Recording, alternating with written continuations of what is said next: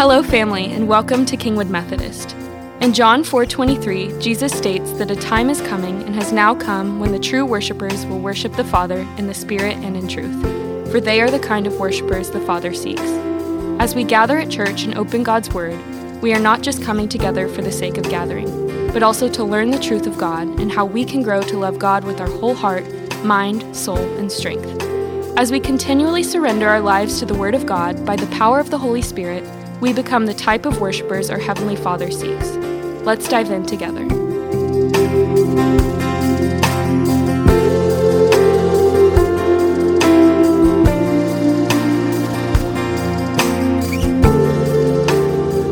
I invite the congregation to remain standing for the scripture today, which comes from Jeremiah chapter 29, verses 11 through 13. Hear now the word of the Lord. For I know the plans I have for you, declares the Lord, plans to prosper you and not to harm you, plans to give you hope and a future. Then you will call on me and come and pray to me, and I will listen to you. You will seek me and find me when you seek me with all your heart. This is the word of God for you and me, the people of God. Thanks be to God. You may be seated, and as you are, let's pray together. May your Spirit, O God, come and stand between me and your people so that the words of my mouth and the meditation of our hearts together would be shaped, formed, and molded into the good news of the gospel of Christ, in whose name we gather, in whose name we pray, and in whose name we will depart this day and seek to serve you faithfully. And all of God's people said, Amen. Want to do a little housekeeping because Stacy and I both are trying to say it as clearly as we can, and what I heard her say was there was going to be one service on July. We are going to have two services on July the 2nd, 9th, 16th, and 23rd. There will be a 9:30 service and 11 o'clock, so 9:30 and 11, but everybody will gather in the sanctuary and we will be combining both worship teams together. So 9:30 worship and 11 o'clock worship. So hopefully that's clear as mud, right? But then again, I didn't know the ukulele thing was real either, so hey. As you leave, there are our historic bands that you can put on your wrist to pray for the Army team, and they are pink this year. When you leave the middle column, there is a basket about this big around. You'll be invited to pick one up. You can either put it in your Bible or put it on your wrist. Many people get them and already put them on their wrist to pray for, and so I'll invite you. I'm going to leave it right here in the Bible as a reminder to you, hard to miss, a bright, hot pink reminder that you would pray for the team this week. We expect record heat. But that's okay. God is good. We have hats, lots of water, and know where the shade is. We can handle the heat. Thanks be to God for all the folks that are helping. You'll hear me say again at the end of worship, we are looking for some help for a few extra what's called relief drivers. And if you would like to know what that is, it's a one-day opportunity to serve by hopping on the church van and then driving a vehicle back from Athens to here on Saturday morning. Sign up and information is at the welcome desk. There are some passages that we take out of context, and this is one of those passages that I wouldn't say really is taken out of context as much as it isn't used in its fullest context. You see it appear often on graduation cards, and it's needlepoint and with graphics, and it's all true that God does know the plans He has for you, but we want to unpack and grow some depth to this passage. So it's not just simply something we hear with our ears thinking this is just about us, but it is about us. I can remember early when I was learning and I was putting all the tools together this week and assembling everything. We'll have 17 different teams this week in Army. Rick Smith has identified 52 sites that we're going to try and touch in 5 days with 17 teams. It's going to be a great thing, a great witness. And I can remember early on about power tool learning, and we had a couple of end tables, and I had sort of the idea that these old end tables, water had been accumulating from the condensation on cups that were left at the edge, and it kind of discolored, and there was a little ripple kind of happening at the end of the table, and they were in the garage. They were meant to be either donated or someone to work on, and And I said, well, can I try that? Can I try fixing that? I saw the discoloration, and sure. And so Dad said, would you like some help? And what does a teenager say? Oh, I got this. Did you know that if you have an electric sander and you are trying to take off a thin amount of lacquer off of a veneer top, it doesn't take much before you find what's below the veneer? I got into that rascal thinking, well, I better take this off. And it was, and I created this groove. I went straight through the veneer.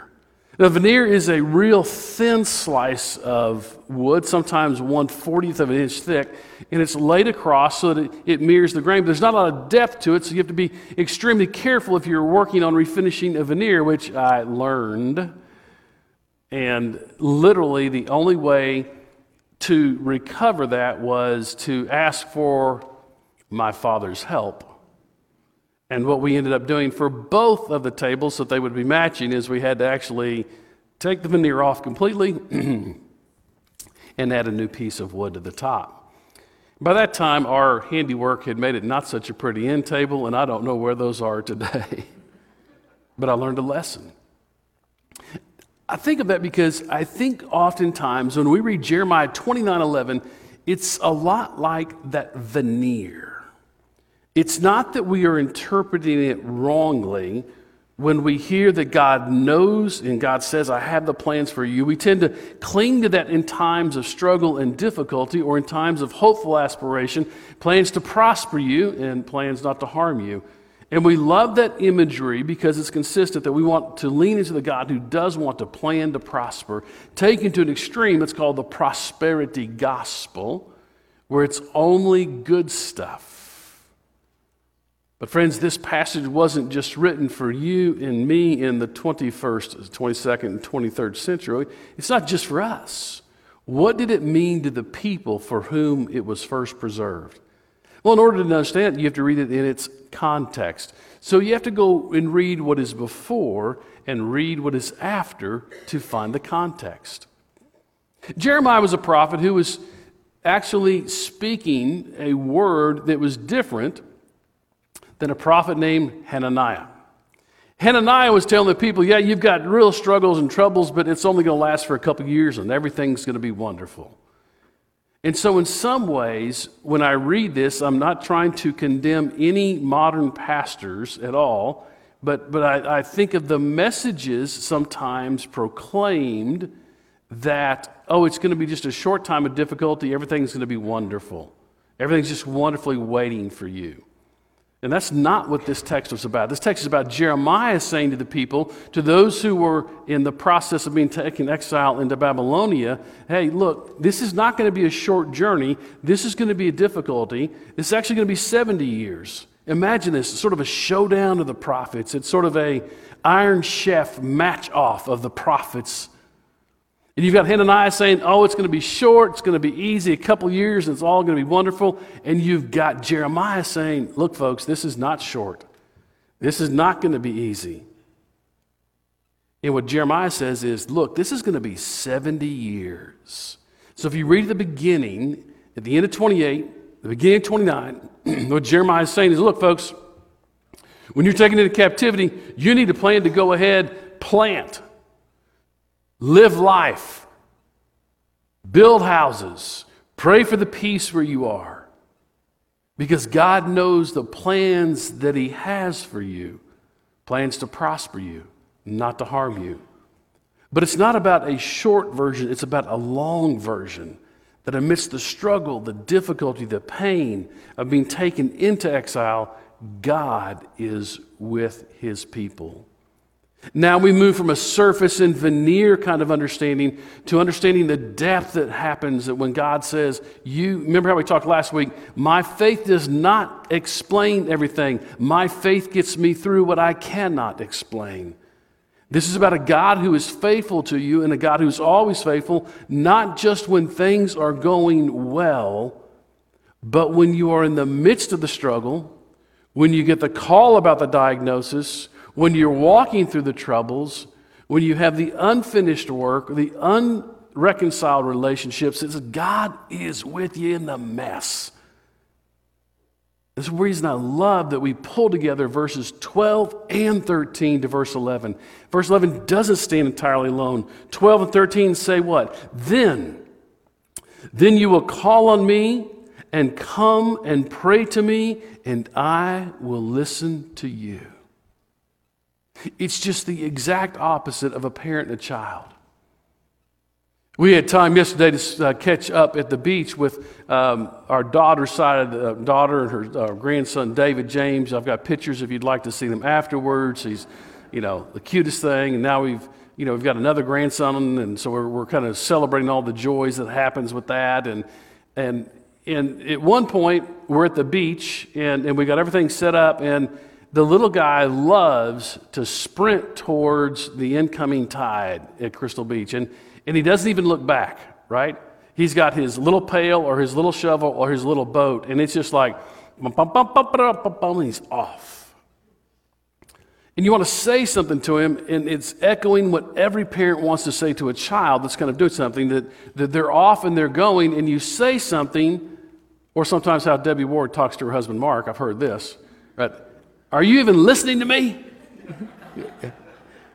You're trying to are you hearing me? Or as my mother sometimes used to say, do you understand and hear the words that are coming out of my mouth?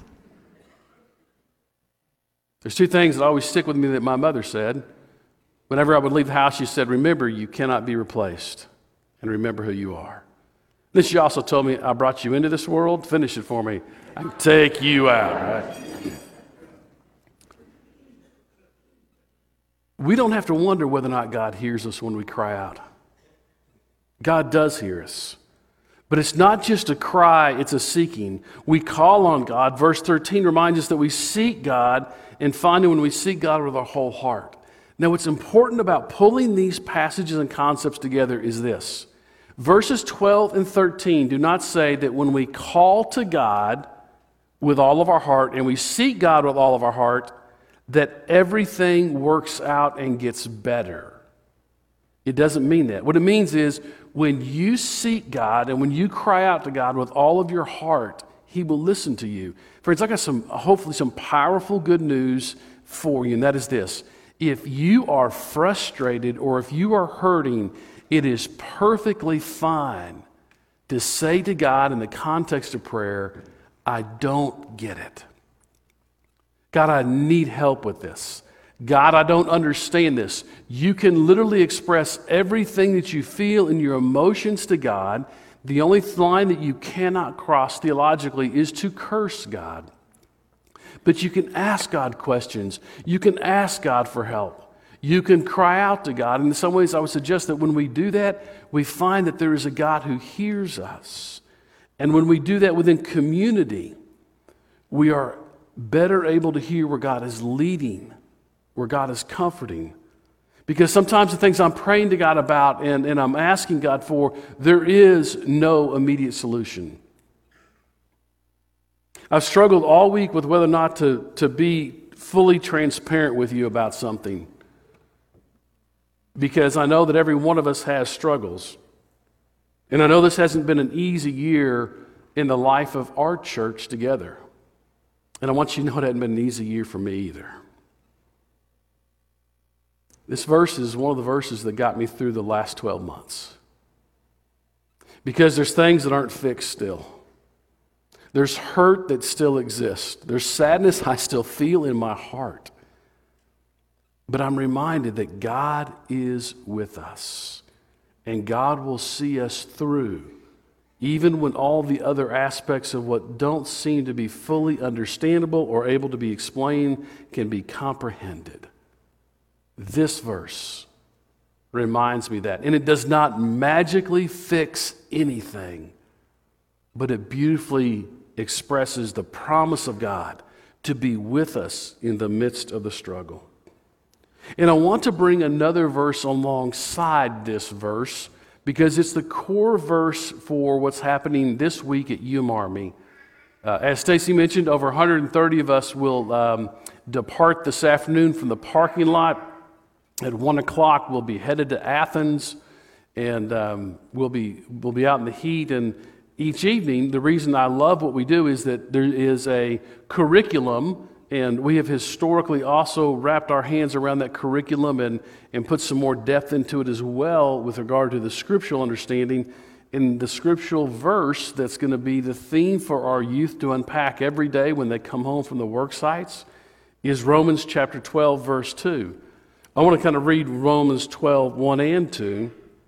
As Paul says, "Therefore I urge you, brothers and sisters, in view of God's mercy, to offer your bodies as a living sacrifice, holy and pleasing to God. This is your true and proper worship. Do not conform to the pattern of this world, but be transformed by the renewing of your mind, and then you will be able to test and approve what God's will is, His good, pleasing, and perfect will." That verse, hold that verse up there, Kathy, verse 12:2. Hold that. That's the verse that we're going to be talking with our youth about, but that's a verse that applies to every one of us, and here's why. What Paul is saying about your mind, the renewing of your mind, is that there's a pattern of the world that presses in. But Paul says be transformed by the renewing of your mind. And that word in the Greek means literally your thoughts, your feelings, your purpose, your desires. It wraps together the whole aspect of who you are. And what Paul is saying to us is don't conform to the pressures of the exterior world around us just to fit in, just to get along. But be transformed. Transformed how? Transformed by using verse 1 and 2 to give our lives, soma in the Greek, a living sacrifice, our bodies, all that we are, Paul says, lay all that we are before God, and let all of that be transformed in our thoughts, our feelings, our purposes, our desires in this world. It's important that we understand God isn't finished with any of us yet. We have this ongoing process of transformation. Historically, in our Wesleyan Methodist witness, the way we talk about this is going on to perfection. So in the classic Methodist way of thinking in Wesleyan theology, we talk about the kind of grace of God that is totally independent of what we're aware of. It's all the same grace, but we talk about a prevenient grace, a kind of grace that what precedes, venio in the Latin, which means what goes ahead. In other words, the grace that's always around you that you're not even aware of. That's God's grace. In a way, in a measure, again, it's all the same grace, but there's this aspect of grace that God's moving in even when we are not aware.